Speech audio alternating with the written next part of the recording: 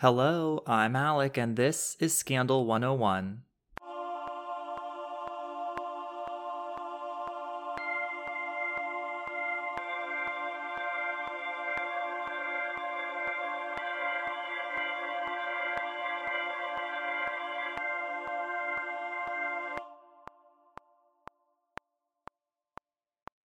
Happy Friday, or whatever day it is for you. Thanks so much for tuning in. Normally I start the episodes off with an update on scandals I've seen in the news recently, and there's so many to talk about, but I'm going to start it off differently this week. Mainly because on Tuesday of this week, it was my little brother's birthday. And a couple of years ago, unfortunately, he passed away. So he would have been 22 on Tuesday. And I just want to tell you a quick story about him and like a positive memory just to remember him. We worked at McDonald's, both of us did, when we were teenagers in high school.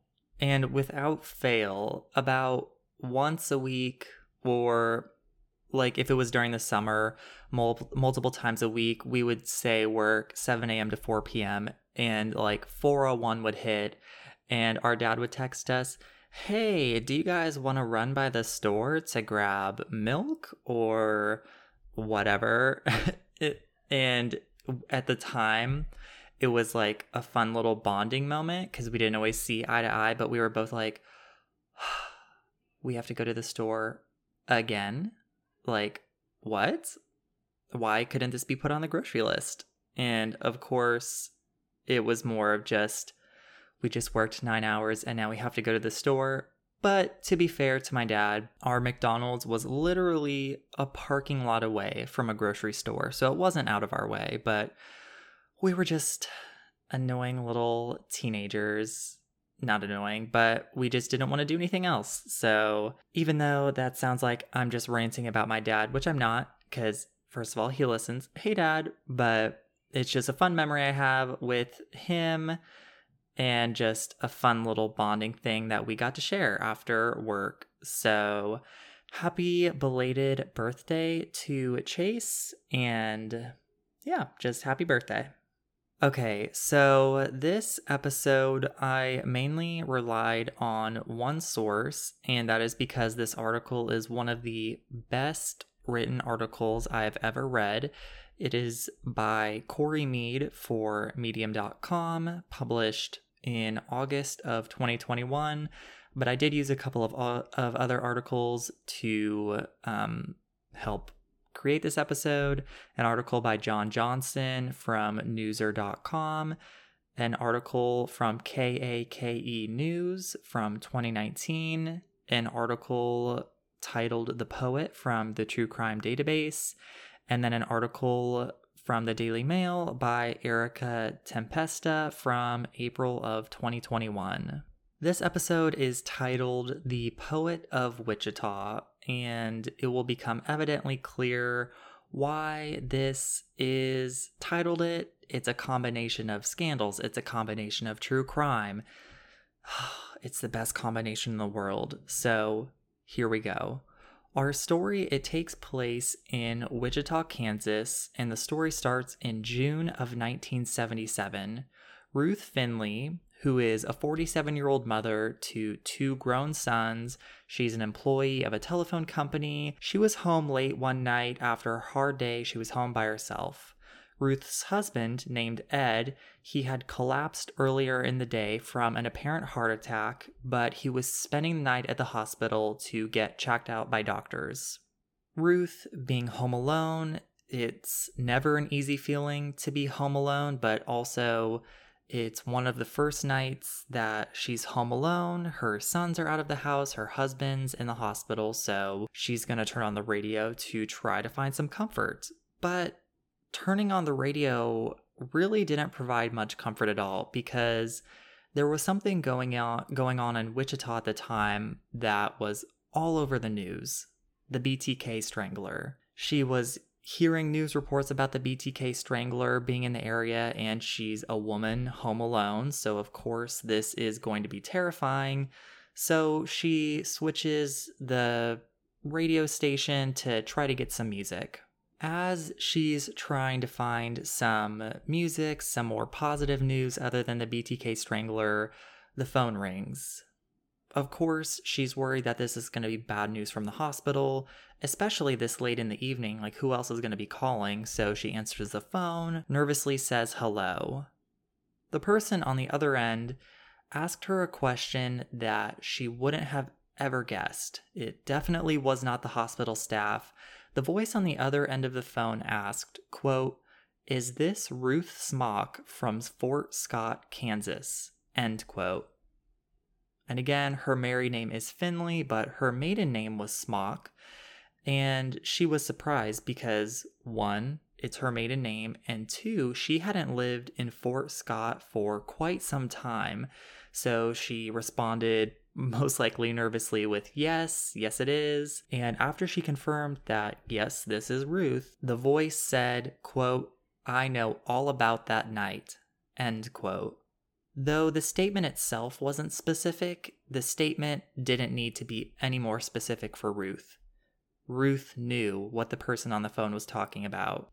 She listened with shock and fear as the person on the other end of the phone started reading an old newspaper article from October 15th, 1946 that in part said, quote, "Branded on both thighs by a hot flat iron, apparently by a sex maniac, Ruth Smock, 16-year-old Fort Scott High School girl, was resting today at the home of her parents following an attack upon her early last night." End quote. Ruth, as this is being read to her, remembered that horrible day. She had just come inside after getting some groceries when she heard the door open behind her, and suddenly she was grabbed from behind by a tall man. Ruth fought to get away. She pushed her attacker away. She pushed her thumb into the man's eyes, but the man came prepared. He had brought a chloroform rag and put it over her mouth. The last thing that she remembered was the man grabbing a hot flat iron and heating it over the stove. After she woke up, she had first-degree burns on her thighs and scratches on her face, arms, and legs. And from what I could find, it did not seem like Ruth was sexually assaulted in this childhood attack. The only thing I could really find was her burns and then the scratches on her body. So that was that horrific event back from 1945. So going back to the phone call that's currently happening, the person on the phone asked Ruth if she still wore her quote-unquote brand. Confused why someone was calling and bringing this up, this horrible event, the person on the other end of the phone said that they worked for a construction company and had found this newspaper clip in a wall while tearing down an old house. He then threatened and said that he would spread the news of the attack if she didn't give him money, and he also said, quote, "I know where you work," end quote. Ruth, in a panic, hung up the phone. And this stressful event, on top of an already stressful day with her husband being in the hospital, she had a massive headache. So she went to bed and basically fell right asleep. Ed, Ruth's husband, ended up being in the hospital for about another week. And it turned out to be a previous injury that was there from a car accident that had happened in the past, not a heart attack.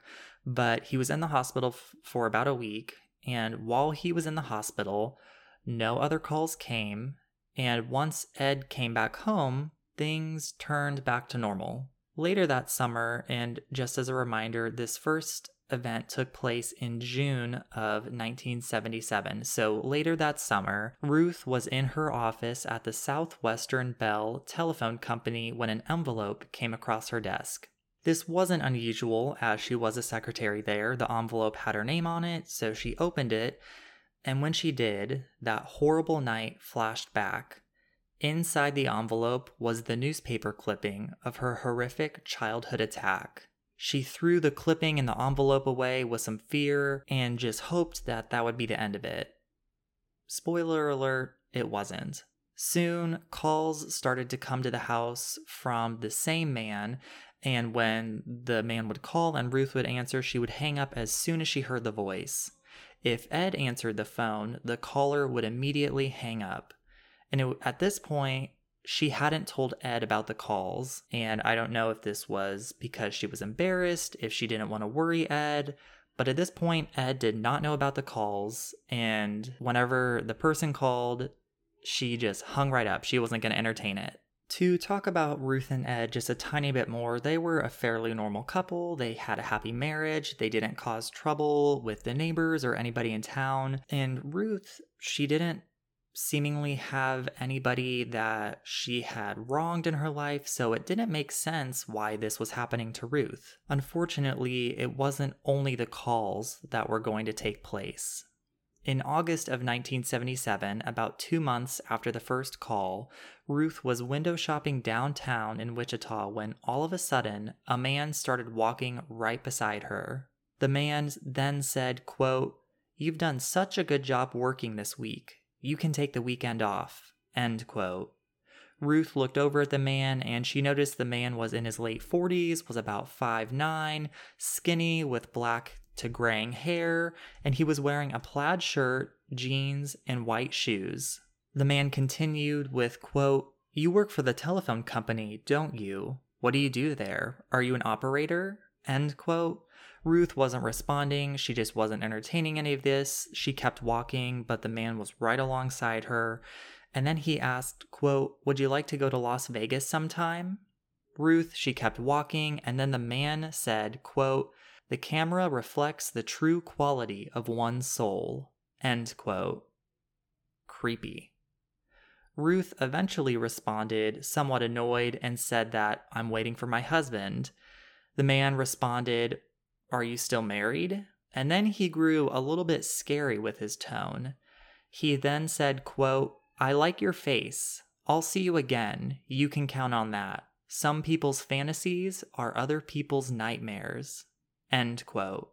Ruth, after this interaction, was wondering if this was the person who had been calling her, but she couldn't be sure. She couldn't tell if the voice was the same, so she wasn't 100% sure. But regardless, this guy was creepy. When her and Ed finally met up, she told Ed about the guy, but Ed reassured her that it was probably just some guy looking to pick up some girl. After that creepy interaction, things seemed to calm down for a little bit.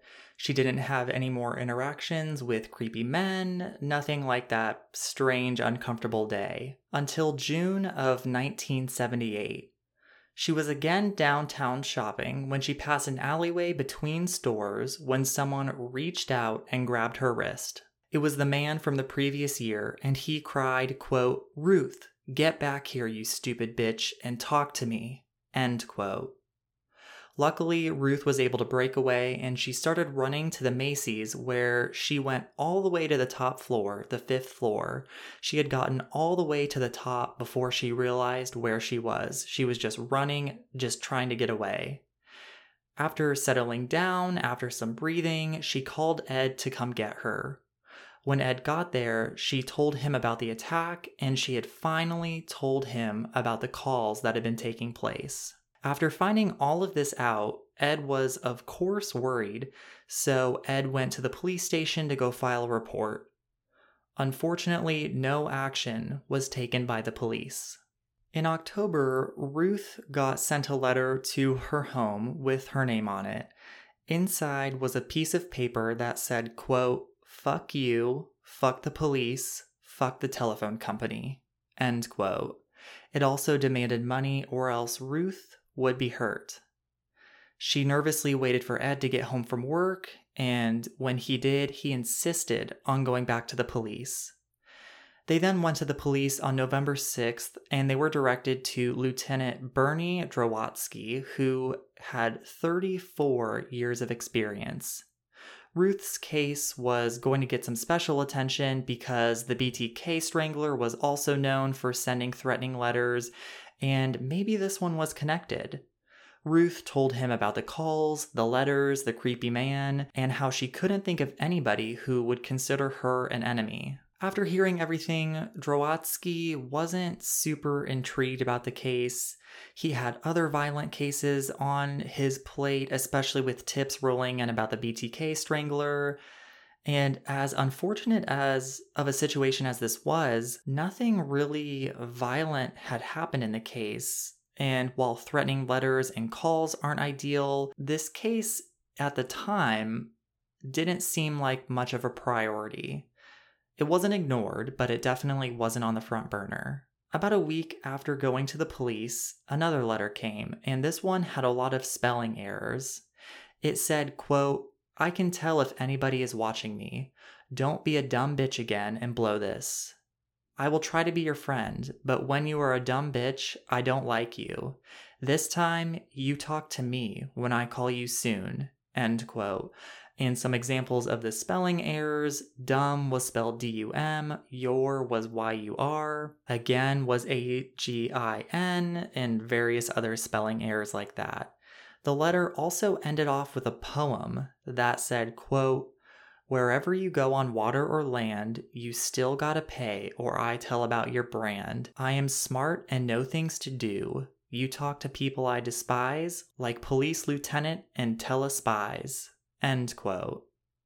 Ruth brought this letter back to Drowatsky, and eventually more letters started to come to the house. And eventually a routine was established where Ed would bring the letters to Drowatsky, and the letters would eventually be tested for fingerprints. All of these letters had spelling errors, they all talked about Ruth's brand, and on top of that, the phone calls continued. But again, eventually things stopped, things slowed down, so Ruth and Ed hoped this would be all over.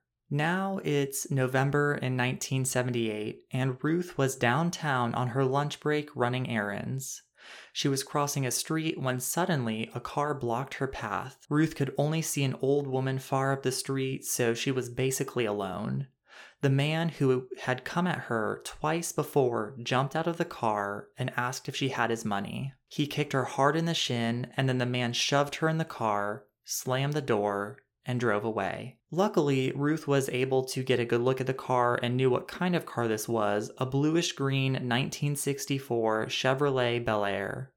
There was another man driving the car, and the man that she knew as the creepy man, the person who she had interacted with in the past, he called the driver Buddy. When she looked at the door, the handle on the inside was broken, meaning that she wasn't going to be able to try to open it to escape. On the floor, there were cans, pieces of concrete, chains, rags, and the dash of the car had a bunch of white tape all over it, almost like it was taped back together, holding it together. The creepy man demanded Ruth to give him her purse, and inside he found some money and a safe deposit key and exclaimed, quote, "We've struck it rich," end quote. He then found Lieutenant Drowatsky's business card and he got real mad. He picked up a piece of concrete from the floor and slammed it into Ruth's head, after which she fell back and was basically almost knocked out. She wasn't completely unconscious, but she was woozy, couldn't really see, couldn't really focus, stuff like that. The men, they kept driving, and at one point they said, quote, "We'll get rid of her, but not here," end quote. She was terrified, but then she remembered that she had a can of mace in her purse and a little hidden pocket. But she didn't want to try and grab it though, because she was scared that the men were going to do something and they likely would have noticed her reaching into her purse. Day turned to night, and they kept driving randomly around the city when eventually she told her abductors that she needed to use the restroom. They laughed, so then she started to make herself gag and said that she was going to throw up if she wasn't able to go to the bathroom. They were basically like, that's gross. So they found a small park, and before letting Ruth out, they made her take off her shoes and her sweater to make sure that she wouldn't run. Remember, this is late November in Kansas, the Midwest. One of the abductors says to her, while he is walking her to a place to go to the bathroom, quote, "I'll watch you and you'll watch me. Doesn't that sound fun?" End quote. These people let her take her purse while she went to the bathroom, which in turn ended up being good for her. So As the man unzipped his fly to go to the bathroom, she dug out that can of mace and sprayed it at him. The man fell to the ground, coughing, and Ruth ran off, barefoot, into the dark night. Ruth, she found a large bush to hide behind, and she got down and hid.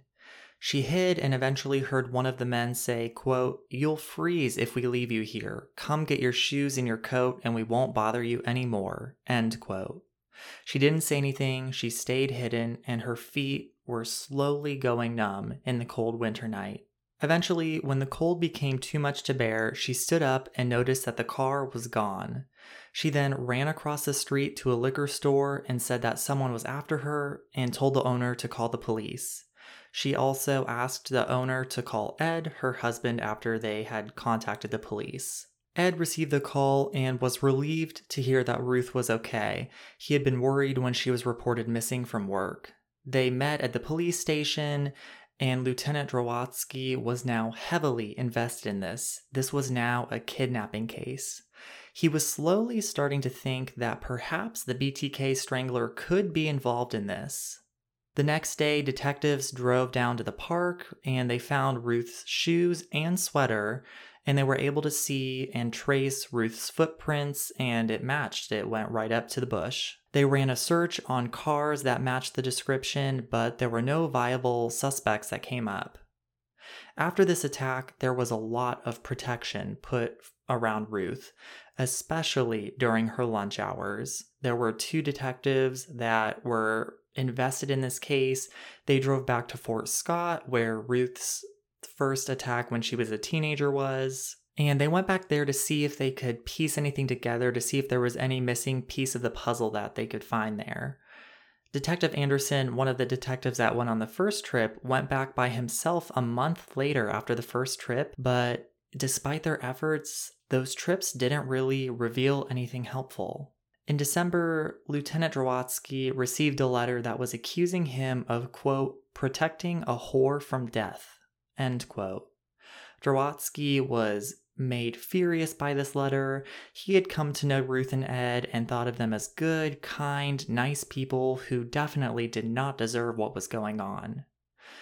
Because of the increase in violence that Ruth had been facing, Ed would spend the night hiding in the backyard with a shotgun, waiting for the attacker to come. So he was like, this attacker is not coming around here, not on my watch. Flashing ahead to the summer of 1979, the letters, they kept coming, and they were often written in rhymes, giving the author the nickname The Poet. The letters were violent, sexual, and disturbing, and one of the letters said, quote, "The whore bore her guilt in the bed of slime from selling her ass and not charging a dime, slept with strangers in evil bed, enraged demon hunters saw blood was red, all bitches should keep their names and faces secret." End quote. Then, all of a sudden, in July of that summer, the letters stopped. Growing hopeful that this was over, Ed and Ruth had planned a trip to Colorado. Ruth, she needed a new pair of jeans to go on this trip, so she was going to head to the mall to get a pair on August 13th. And Ed, he was of course nervous about her going, especially with everything that had happened, but she was like, "I'll be fine. It's a quick trip to the mall. I'll be in and out. It's the middle of the day. We're good to go." Ruth's trip to the mall, to Dillard's, it was a little longer than expected, and when she walked out of the Dillard's into the parking lot, it was dusk and the mall parking lot was nearly empty. Ruth, getting nervous by the situation, hurried to her vehicle, and she almost made it to her car when she heard a man say, quote, "Hey Ruth, I didn't know you were going to make it so easy." End quote. She turned around and saw the creepy man from before. Ruth, she tried to get into her car, but before she could unlock the door, he slammed her up against the car. He said he was going to take her to a bridge, and so she fought back and broke free and tried to go around to the other side of the car. The man then pulled out an 8-inch knife and stabbed her twice in the back and once in the side. On the last stab, the knife got stuck inside of her and the man loosened his grip. She then ran to her car, got in through the passenger side door, and tried to roll up the window. The man, he reached his arm and hand in, but she was rolling up the window so quick, so he tried to pull his hand out, and on his way of pulling the hand out, the brown glove that he was wearing got pinched in the window. She sped off, and with the glove still trapped in the window, and she had escaped. But as she was driving away, she looked down and saw the knife in her and saw lots of blood. She needed medical attention. She was driving and spotted a gas station and called 268-4181, the only police number that she knew. It was Drowatsky's boss, and when she called, she started to introduce herself before the voice said, "Yeah, I know who you are, Ruth, what's going on?" Ruth responded, quote, "I've been stabbed," end quote. And just for reference, I was like, why didn't she call 911? So I looked it up. By 1987, which was about 7-8 years after this incident, only 50% of the United States had access to 911. So I don't know if her specific area had 911 or not, but she called the only police number that she knew. After Ruth had made it to the gas station and called, she was nervous that she was followed by the man, so she drove home to go to Ed. And Ed had been called by Drowatsky's boss, so when Ruth pulled up, Ed was aware of the situation. He drove her to the hospital to get some help. Ruth, she was treated at the hospital, and the news of her attack made it to TV, the newspaper, the local news. It was a huge story. Drowatsky stayed at Ed and Ruth's house for 2 days after Ruth got out of the hospital, but the man who stabbed Ruth never showed. Later that year, in September, Ed had come up with the idea of trying to talk to the man in the newspaper. So Ed posted something in the classified, basically like, "Hey, let's talk." And it worked. The poet started reaching out via the classifieds. And of course, as this is happening, everyone else who gets the newspaper is seeing this going on. So this case is becoming more and more public. More and more people are becoming intrigued at what is happening. On top of the newspaper thing, undercover officers start to accompany Ruth when she goes out. But luckily, Ruth doesn't encounter anything, so the officers don't really have much to discover. Letters are continuing. There was a letter dropped on Ed and Ruth's front porch, and Ruth and Ed were reportedly hearing noises coming from their garage in the middle of the night. Because police are not coming up with any new leads, they're going to try hypnosis to see if Ruth can remember anything while she's under the influence of hypnosis. Unfortunately, nothing really meaningful happens in this session, so that's a bust. In January of 1980, the case was taken over by Captain Mike Hill as Drowatsky was promoted to vice and organized crime. So we've got a new person for this case, and he's potentially going to be good. He's a new set of objective eyes for this case. He doesn't know Ed and Ruth as Drowatsky had, so perhaps this could lead to a solution. The poet quickly found out that there was a change in the case in the leadership and wrote a letter to Mike Hill and said, quote, "There once was a captain who had an asshole for a heart," end quote. Just about a month ago on Christmas Eve, Ruth and Ed's phone lines had been cut for the second time, so when they were repaired, they were put underground and there was an alarm system installed on their back fence. Surveillance cameras were installed on their house and detectives were assigned to the house to watch the monitors 24 hours a day. Ruth, she was feeling guilty that all of this was happening, that these detectives had to sit and watch the monitors in their house. So she baked desserts, she reread some of the letters to them just to see if it could spark any new ideas. The letters continued and increased over the next couple of weeks. And at this point, police had looked into over 300 people, but no viable suspects had come up. Now, police were going to try something different. They put Ruth in a bulletproof vest and let her walk downtown while the area was swarming with plainclothes officers. Unfortunately, nothing came of it. The poet was becoming more ambitious and started sending letters to local businesses. including one to a mortuary saying that Ruth would be requiring their services soon and to reach out to Ruth. There was another letter sent to the health department that Ruth was spreading STDs around town. There was a letter sent to a flower shop ordering the flower shop to send one black rose to Ruth. Horrible, creepy things like that. Police were continuing their efforts. They put a camera disguised as a bird installed in the backyard of Ruth and Ed's house to see if it would capture anything. But so far, nothing had really been found. There were suspicions around the BTK strangler continuing because of repeated references in the letters to, quote, fox, end quote. And this was the poet saying, "Oh, I killed a fox," which seemed to refer to Nancy Jo Fox, who was BTK's most recent victim. As the letters continued, Ruth eventually received a letter postmarked from Oklahoma City. This was the first letter that was sent from outside of Wichita. There was hope that started to grow in the police department, especially when Oklahoma Police Department received a call about a man that matched the description of the poet.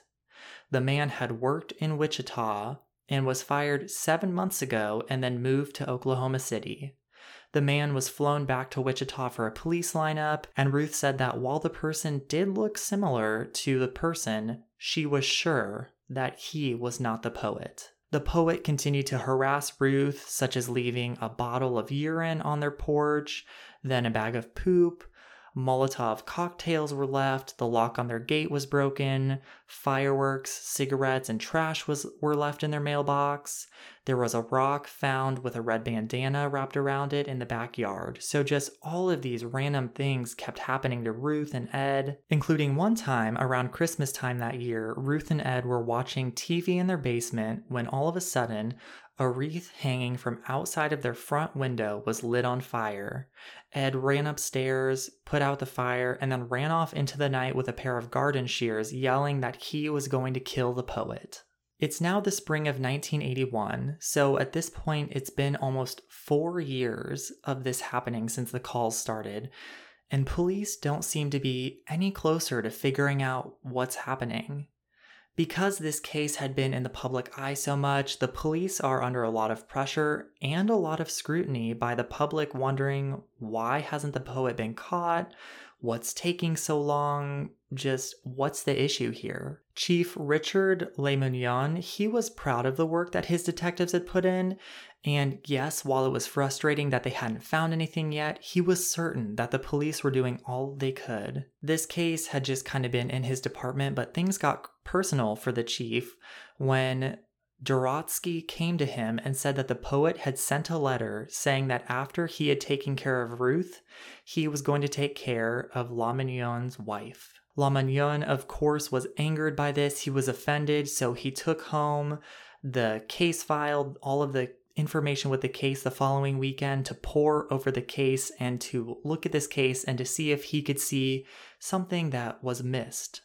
He hadn't interacted with Ed or Ruth before. He was really an outside perspective coming into this investigation, and this was the first time he was going to have an in-depth look at everything.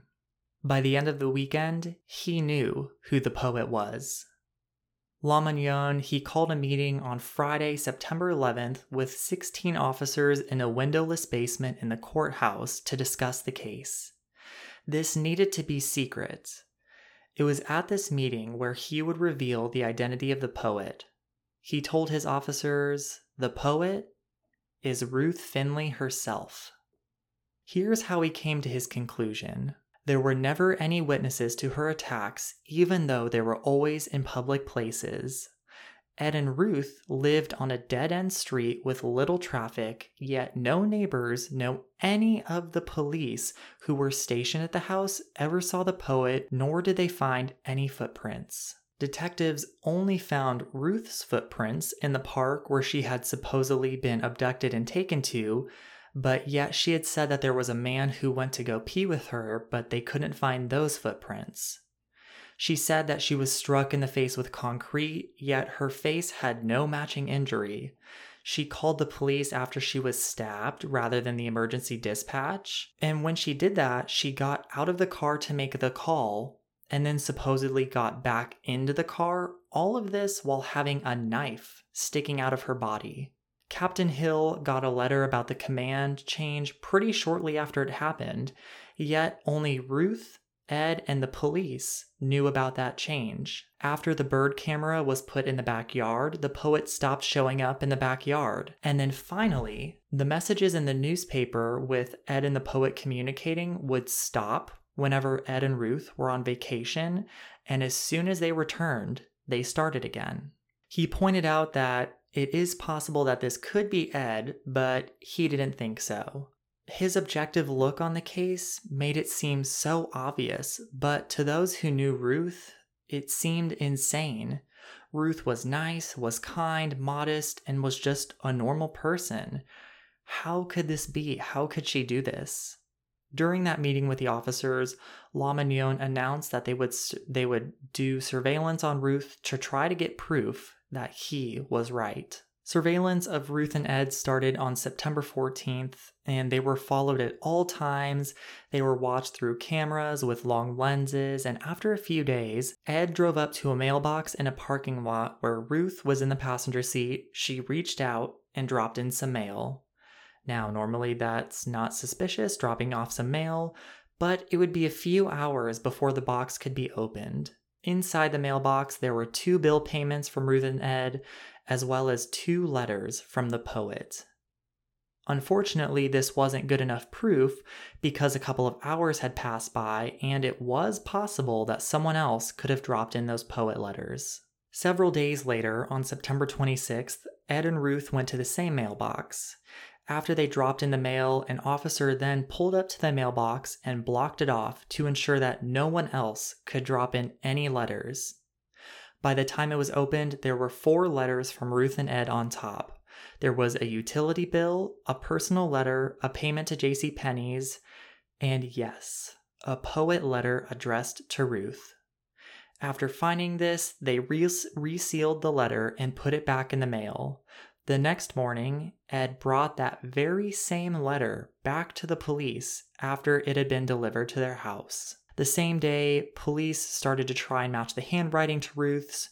Ruth's office at the phone company was searched, and during this search, police found a book of poetry, a sheet with the poet's handwriting, and a red bandana hidden in her desk. Evidence was building, but they still needed to be 100% sure because all of this was circumstantial. Finally, Chief La Mignonne and his wife got the evidence that they needed when they returned home to find a letter from the poet at their house. The lower half of the letter on the page had been torn, so the next day, a microscopic analysis was done to prove that the bottom of the letter matched a ripped piece of paper found in Ruth's office. They had their evidence. They knew it was Ruth. The question now, was Ed involved? Ed was called in for questioning, and he was confused when he was read his Miranda rights. Police started asking him about his life, his career, and the events involving the poet. After about 2 hours into the interview, and Captain Hill was confident it wasn't Ed, Captain Hill said, quote, "I know who the poet is," end quote. Ed was excited, was like, yes, let's go get him. Ed was then shown pictures of Ruth dropping letters into the mailbox and was told that Ruth had mailed 5 poet letters to herself in the past week. Ed, of course, was shocked, and to completely eliminate Ed, he had agreed to take a polygraph, and he passed with no issue. Finally, police, along with Ed, went back to their house to search. In the house, they found items such as a writing tablet, carbon paper, a ruler guide, and pieces of a red bandana. They were sure Ruth was the poet. Later at the end of that day, the police met Ruth at her office. They had asked her to come by the police station to look at mugshots, which was something that they had done before. They went down to the police station, but things were going to be different this time. She was read her Miranda rights, and questions similar to Ed started. Her life, her career, and the poet. Eventually, Captain Hill put a stack of letters from the poet on the table and asked if she had written any of those. Ruth, of course, denied it, but then he responded, quote, What if I call you a liar? Because I've got evidence that shows you have. End quote. At first, Ruth is basically like, no, you're crazy. I don't know what you're talking about. But finally, things start to click. She has a faint memory of writing those letters. Hill then says, quote, Ruthie, why? It's time. It's time to tell me why. I'm not mad at you, Ruth. I want to know why you were doing this. End quote. At first, she responds, I don't know. I don't know why I wrote the letters. I don't know why I stabbed myself. I don't know why. But eventually, she admitted that she had done everything.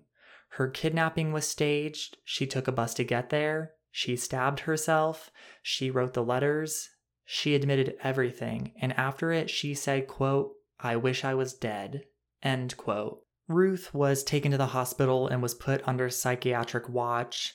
And at the same time, police were debating whether or not to press charges because this whole ordeal had cost the department around $400,000. After reviewing the psychological report done by the hospital and doctors, the district attorney made the controversial decision not to press charges. Through her hospital care and psychiatric care, it was eventually revealed that when Ruth was young, an adult neighbor and family friend used a red bandana to tie her up, and they sexually assaulted her. This went on for almost an entire year, and the man had threatened to kill her if she told anybody. She became convinced the abuse was her fault. During the abuse, she reported that she would, quote, float off to heaven, end quote, essentially trying to disassociate from the horrible things that were happening to her. And this disassociation, it's a common occurrence of victims who suffer childhood trauma. Doctors, they think that she kept all of this internalized trauma, she kept it inside, locked away until the stressful situation of Ed being in the hospital combined with the BTK strangler roaming loose in the area. And at that point, something just snapped and the poet started. While all of this was shocking, she eventually told her story after years of therapy and treatment. After telling her story, most people responded positively and were sympathetic to what she had been through. Despite the incredible stress that this had put on Ed and Ruth, they stayed together through this. Their marriage lasted. And people who interacted with Ruth after this all came out. They saw the human side of her. And they came to understand that this situation, the poet situation, was an extreme psychological reaction to a horrible experience that she had as a child. After this all came to light, Ruth seemingly lived a pretty normal life. She got medical attention, and in 2019, Ruth passed away at the age of 89.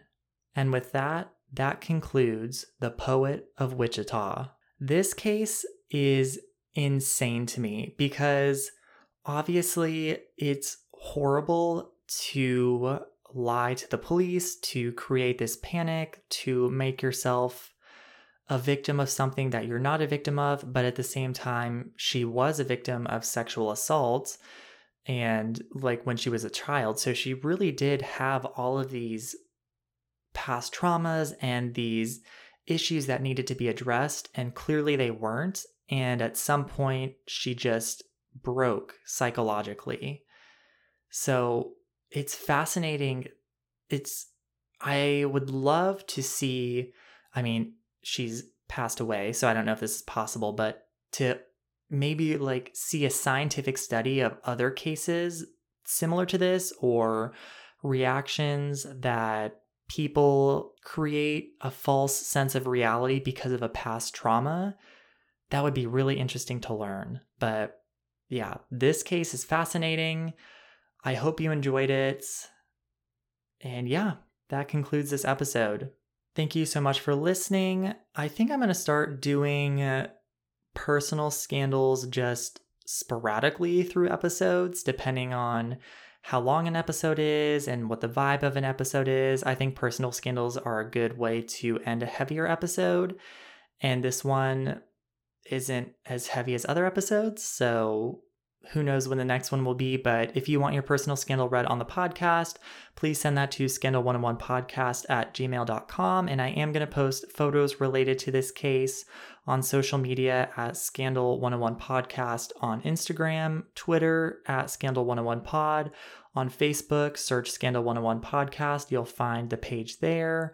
The website is scandal101podcast.podbean.com. You can find the show notes there as well as in the episode description.